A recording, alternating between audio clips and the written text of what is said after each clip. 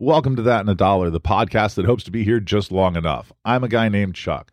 What I like to do is pick a topic and dive in with some fun pop culture examples. My hope is to share my thoughts and provide some insight into some of my favorite franchises out there. The very least, I hope to give you some items maybe you haven't seen before or remind you of those forgotten gems. I like to share things I like and shed a little light on why I like them. I also love to hear people talk about things they like, even if they're not my favorite. If I watch a movie, I do not like it, I always try to go back and rewatch down the road, just in case the movie was good and it was me and where I was. With respects to shows, I like to give a minimum of 3 episodes before I decide to continue. If you like the podcast, I am posting articles at my blog, primarylentertainment.com. Many of these episodes have been stolen just straight off of there, so I haven't really posted anything new. But feel free to check that out if you like. If you like the show, please feel free to tip at buymeacoffee.com/thatandadollar. So what are we going to talk about this time? Heartbreak? Well, not exactly, but definitely in that realm. I think I have been proving and hope to continue to prove that I'm addicted to television and movies. When I was a kid, I loved my shows.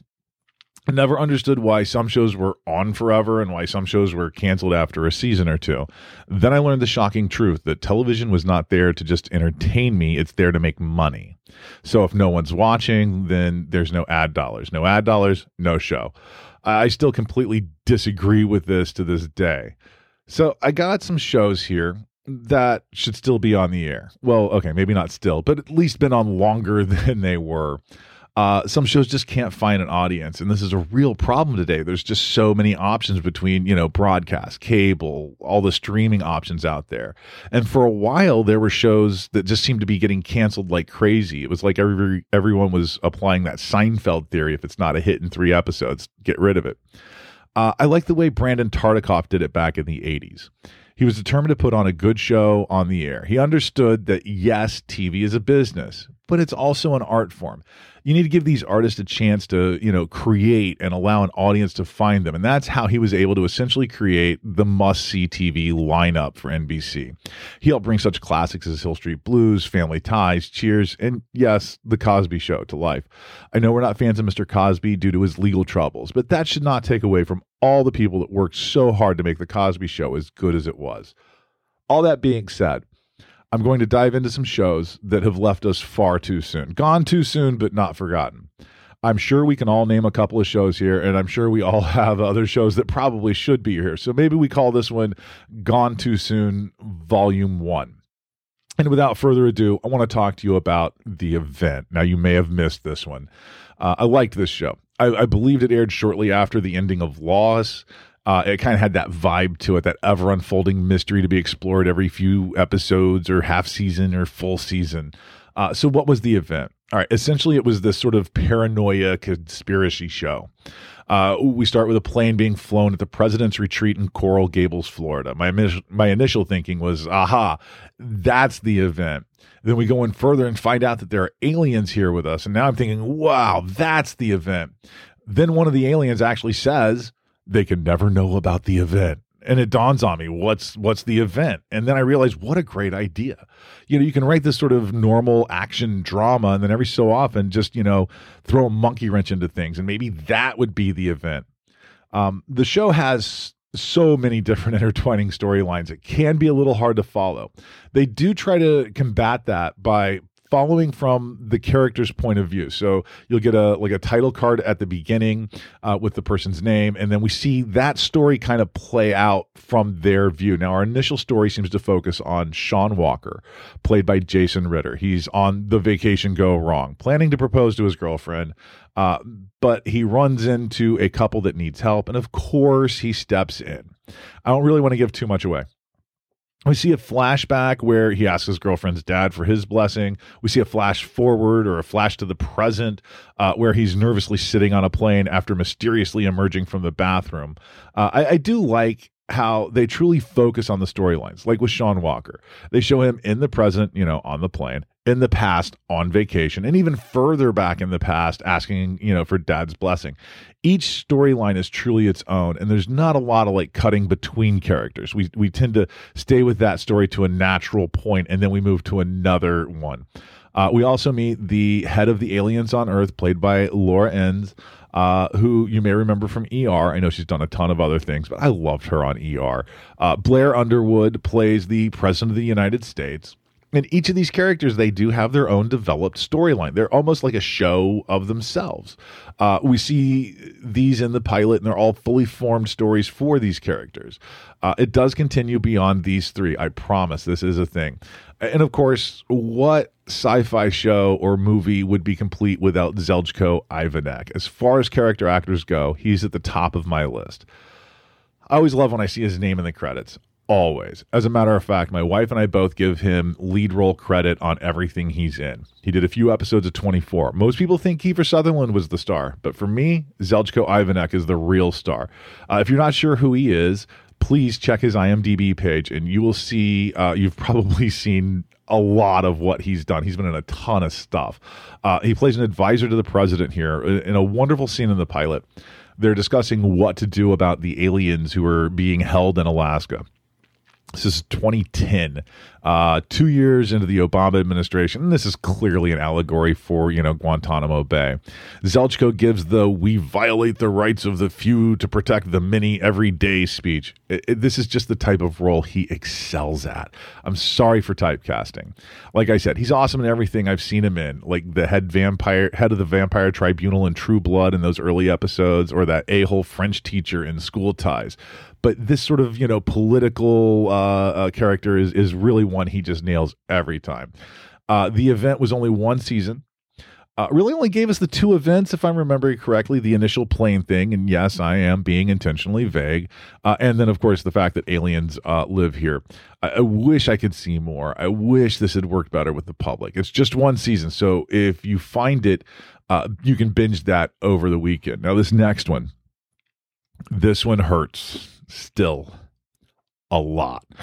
I'm talking about Terminator, the Sarah Connor Chronicles. This was an excellent show. It was well written, expertly casted, the show that inspired me to write a blog. In those days, entertainmentweekly.com had a blog space available for people, and this is what I lived for in those days. I would watch the shows, I would take notes, and then I would write about it and post entertainmentweekly.com.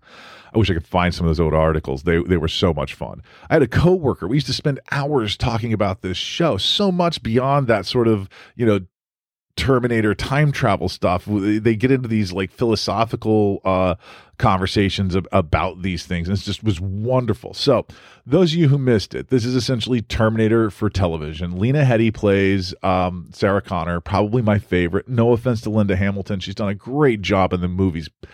Lena Headey feels better for that weekly action drama. Thomas Dekker plays a young John Connor to perfection. I mean, he nails what a teenager who has been told his whole life he would be the savior of humanity would be like. Summer Glau plays a Terminator sent back in time by the older John Connor to protect, himself, his younger self. You know what I'm getting at here. Richard T. Jones plays the FBI agent who is caught up in all of this. A doubter at the beginning, and then through the events of season 1 slowly becomes a believer. Now, the show starts back in the 90s, just after Terminator 2, before Terminator 3, which I'm going to say it, I like Terminator 3. I understand why people don't, but to me, I think that is excellent. Now, Garrett Dillahunt plays the Terminator that's sent back in time, Cromartie. Now, he's not in the first episode, but later on, he takes over the role. So Cromartie has been sent back to kill John Connor. He arrives as a substitute teacher, taking attendance and looking for John.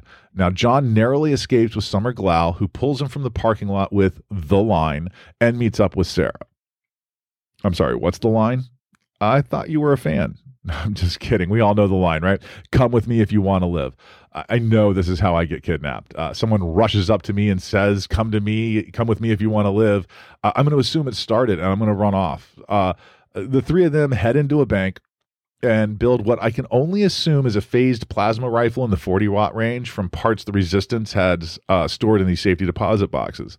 Then they use a hidden, very analog-looking time machine that was actually built into the vault to jump to the future. We then jump right over Terminator 3 into the early 2000s, and we're off to the races. One of my favorite things for this show was the addition of Derek Reese, Kyle's brother, played by Brian Austin Green. Probably some of his best work. The show does one thing. Okay, it does many things perfectly, but I'm just going to focus on one here. They create this sort of true Scooby Gang that makes sense. So many shows that kind of just throw people together and go, yay, Scooby Gang, solve mysteries. But, Sarah's been doing this to train John for his inevitable future. So we bring in Charlie Dixon, played by Dean Winters from Oz and those insurance commercials. He plays a paramedic. John will need medic training in the future. Derek teaches John about honor, making tough calls, even if only by example. Summer Glau gives us a glimpse into the machines. No doubt John will need that to fight them in the future. Even the FBI agent comes around. This show could have been just so good. The build-up, the season 1 was excellent. Season 2 was really good. And I felt like season 3 was just poised to be just more awesomeness. I could talk about this for hours. I will say the early episodes, they are great. But of that first season, I think my favorite is the episode is called Dungeons and Dragons. And it's really the episode that kind of, brings everyone together. It gives us a glimpse of life in the future as well as in the present/past. It also has a lot of fun with the arrow of time, showing flashbacks that take place in the future. It's just wonderful. This show has given me 2 sayings that I live by in my life. When times were so tough during that economic collapse and, I was at the end of my rope, I had a young daughter, wasn't sure if I was in the right career and, wasn't sure how I was going to continue. And then my wife tells me we're expecting our second child. And a line from the show just sort of stuck in my head. And I use it now when I'm facing what seems to be impossible odds. In the show, a small group of resistance fighters, including Derek Reese, are trying to decide how crazy it is to simply go into the past and then wait for orders. And one of the characters says to Derek, so what are we supposed to do? Just travel back in time and hang in there, baby, until we get our orders? It really kind of shows what a ragtag group the human resistance really was. Now when the odds seem impossible, I just hang in there, baby, until I get through.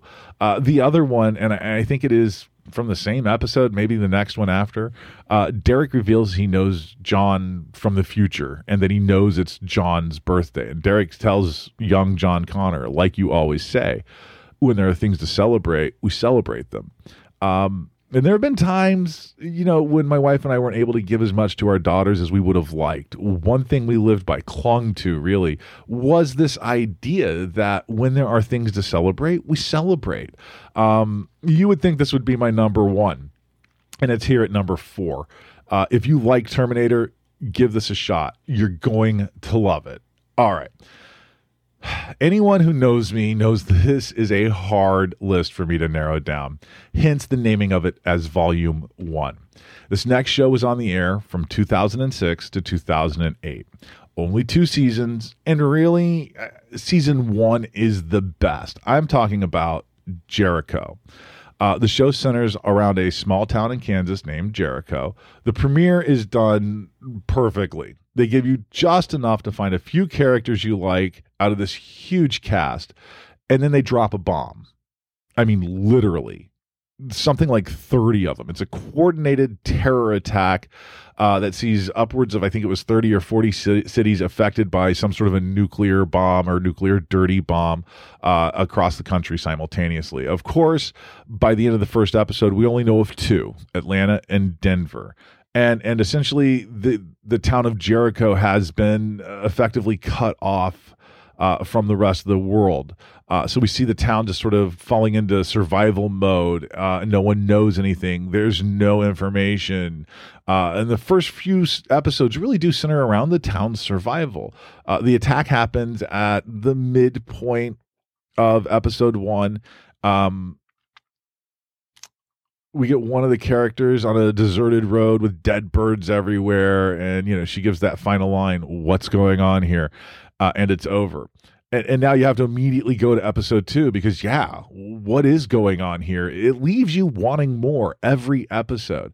I tried several times to get my older daughter to watch it. She kept saying it was far too stressful. And she's not wrong. It is stressful, but in just a fun, good way. She did eventually get into it, and we got a full rewatch. And Season 1 is by far best. Season 2 felt like they had skipped several seasons, but it does add Esai Morales, and that's never a bad thing. Yes, even in Free Jack, the cast was outstanding. Skeet Ulrich plays the ne'er-do-well son who has returned home for a brief visit and to collect his inheritance from his grandfather. As he's attempting to leave, the bomb in Denver explodes. As he's watching the, mushroom cloud billow into the sky, he has an accident with another driver coming from the other direction who is, of course, doing the same thing. Skeet Ulrich's character comes to. He finds a crashed bus, school bus, with all these kids in it, and one girl's having trouble breathing, so he performs an emergency tracheotomy. I vaguely remember like 5th or 6th grade, we covered something about the respiratory system, and I don't remember what, but I do remember my teacher saying at one point, now, if you need to, you can perform an emergency tracheotomy. And, just to show how far back my television addiction goes, all I could think was, I already knew how to do that from that one episode of MASH I watched where Hawkeye talks Radar through that same procedure, Okay, so basically, we established Skeet Ulrich as this hero character. He has a great line when arguing with his dad about the money Grandpa left him. The younger brother is, being a younger brother, acting like he has all the answers and just parroting what Dad is saying. And Skeet Ulrich looks at him and says, "We were both born on third base. Quit acting like you hit a triple." I love that line. I don't know why. It just makes me chuckle every time. Lenny James, most of you know him as Morgan from The Walking Dead, is excellent. I'm not even sure if we truly find out who he is or what his motives really are. Gerald McRaney, Simon & Simon, Major Dad, he plays the patriarch of not only family, but of the entire town. In the pilot episode, there's a riot about to start at the gas station, and he's able to calm down the crowd, get everybody under control. And as the crowd is dispersing, he says them in just a very stern, but you can feel the heart in the voice. And he says to them, "Don't you all ever break my heart again." He's the mayor. Is he the mayor or is he the town dad? I'm guessing on Jericho. There's just no real difference in that description. I could go on forever. I could name all of the wonderful actors here, but I won't. Suffice it to say that many of them are killed off in the cliffhanger finale of season 1 due to budget cuts. Season 2 is not as good. Is it ever? But like I said, it feels like it should be more of a season 4 or 5. Like they just sort of jumped over a lot of stuff. I'm still waiting for season 3. Yeah, of course. There's the comics that are a follow up to the series. I want that, season 3 of Jericho, or at least a movie would be cool. All right, this time let's do story time first. All right, I've always loved teen dramas. It almost caused my wife and I not to have our first date. All right, before I get to this show, let me tell you. First thing you know, my wife and I knew each other in high school. We never dated there. We were just friends. So fast forward about 7 years, my band is playing at this Halloween festival where we see each other for the first time since high school. Her friends are dragging her off in one direction, mine in the other. She yells out, "I'm in the book," and to call her. All right, so now I'm 23. It's about 6 months later. I decided to give her a call. I had to use a payphone. Apparently, a broke musician doesn't have a home phone. She knew I was at a payphone. I dropped a couple of dollars of quarters into that phone and wouldn't let her call me back. Because I'm a gentleman. That's what I do.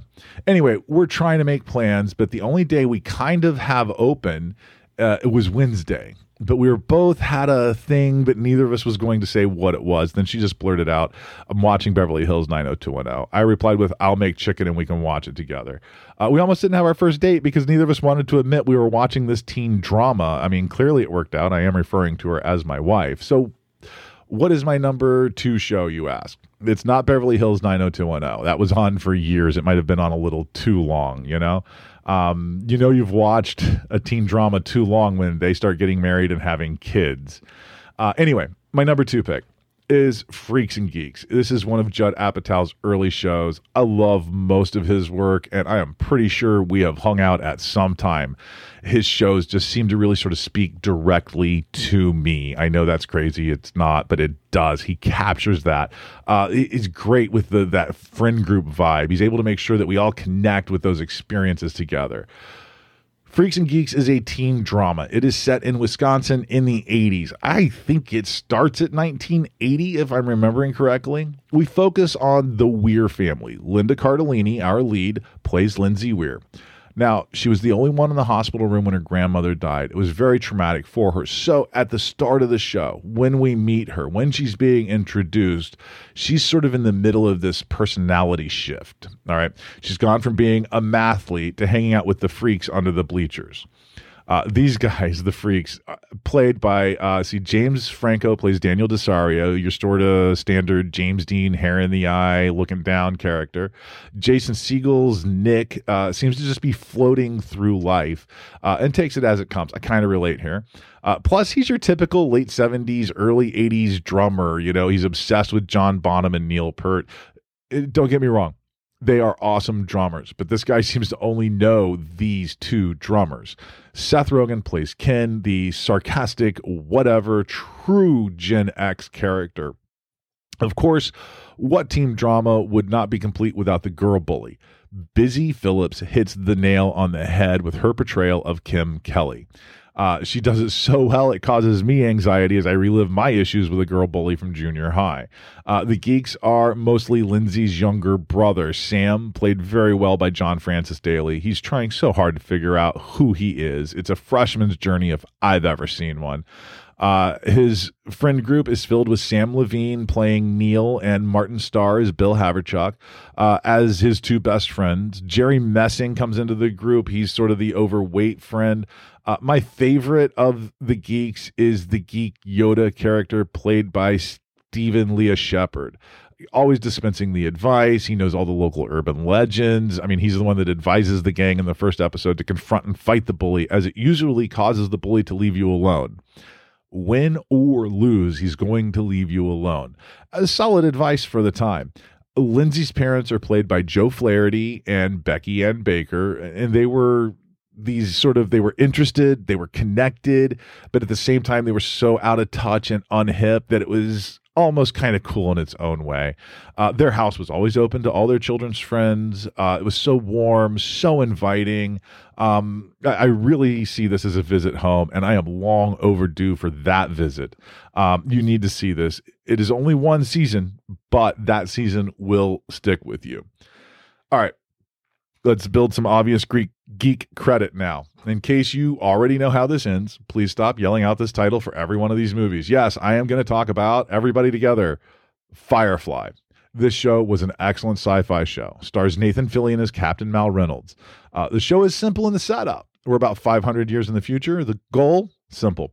Get a ship, get a crew, get a job, keep flying. This is a space western. They haul cargo, sometimes not so legal cargo. Captain Mal is joined by Gina Torres as Zoe Washburn, Mal's second in command. They fought in the war together. Zoe's husband, simply called Wash, is our trusty, wisecracking pilot. Kaylee Fry, played by Jewel Sate, is our ship's engineer.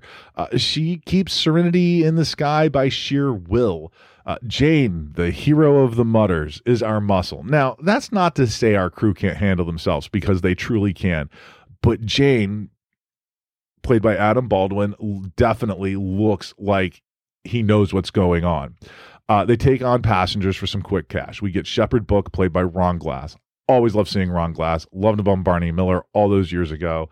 He's wonderful in this role. Plays a man of the cloth with a dark past. I would really love to see that explored a lot more. They pick up a brother and sister brought on board. The brother acts as the ship's doctor. That's Simon Tam, played by Sean Maher. His sister, River Tam, played by Summer Glau. Bit of a mystery. Summer has abilities, lots of abilities. She's a fighter. I mean, a serious fighter. She's a bit of a clairvoyant as well. And this, of course, all plays out as a bit of crazy also, which helps to create tension as we're never quite sure what she's going to do.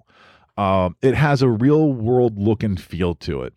I love that the galley where they all eat is this mix of, chairs from other dining room sets around a fancy picnic table rather than that sort of, cold, sterile mess hall that you get in most sci-fi shows. At one point, they're having a conversation about River and her abilities. Alan Tudyk's Wash comments, "It's like living in a sci-fi movie," to which his wife Zoe replies, honey, you live on a spaceship. And Wash sort of just shrugs his shoulders as if not to see her point. It's great writing, especially since we now know sci-fi exists in the future, right? The thing that really sets this apart from all the other shows out there is this universe does feel lived in. How this is still not on the air today, I do not know. Well, I mean, it's been 20 years. Obviously, it would be off the air by now. It has all the heart of Star Trek. It has all the grit of Star Wars. A very believable cast of characters, no matter how unreal some of them seem. When it aired on Fox initially, they aired some episodes out of order. So the first episode aired is titled The Train Job. It's actually the second episode of the show. It's your classic train robbery, but, with sci-fi elements. A decent first episode. I mean, it sets up the world and the rules there very well. The actual first episode is titled Serenity and is set in and around the Battle of the Valley of Serenity. Also a good episode and a nice for a first episode.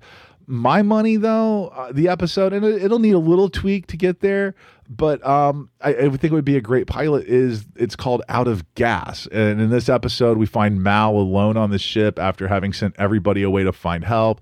The ship is adrift. They're outside of the normal shipping lanes. There's several issues, and Mal keeps flashing back to the crew coming together. I love some flashbacks. Anyway, if you've not seen this, and I'm not sure how any self-respecting sci-fi fan hasn't, you need to. Seriously watch this. I wish I had watched it when it aired in early 2000s. I think I was a decade off before I got to it. So, no judgment. Just put it on the list. You need to find it. You need to see it. This brings Volume 1 to a close. And like I said, I'll probably do one of these every year or so. If you want, please check out this list and others at primaryentertainment.com. Remember to like and subscribe to this podcast for more of these wonderful insights that I think are far more important than they really are. If you truly like the show, please leave a tip at buymeacoffee.com/thatandadollar. Thank you for listening. I'm a guy named Chuck. And remember, as always, that and $1 will get you a cup of coffee.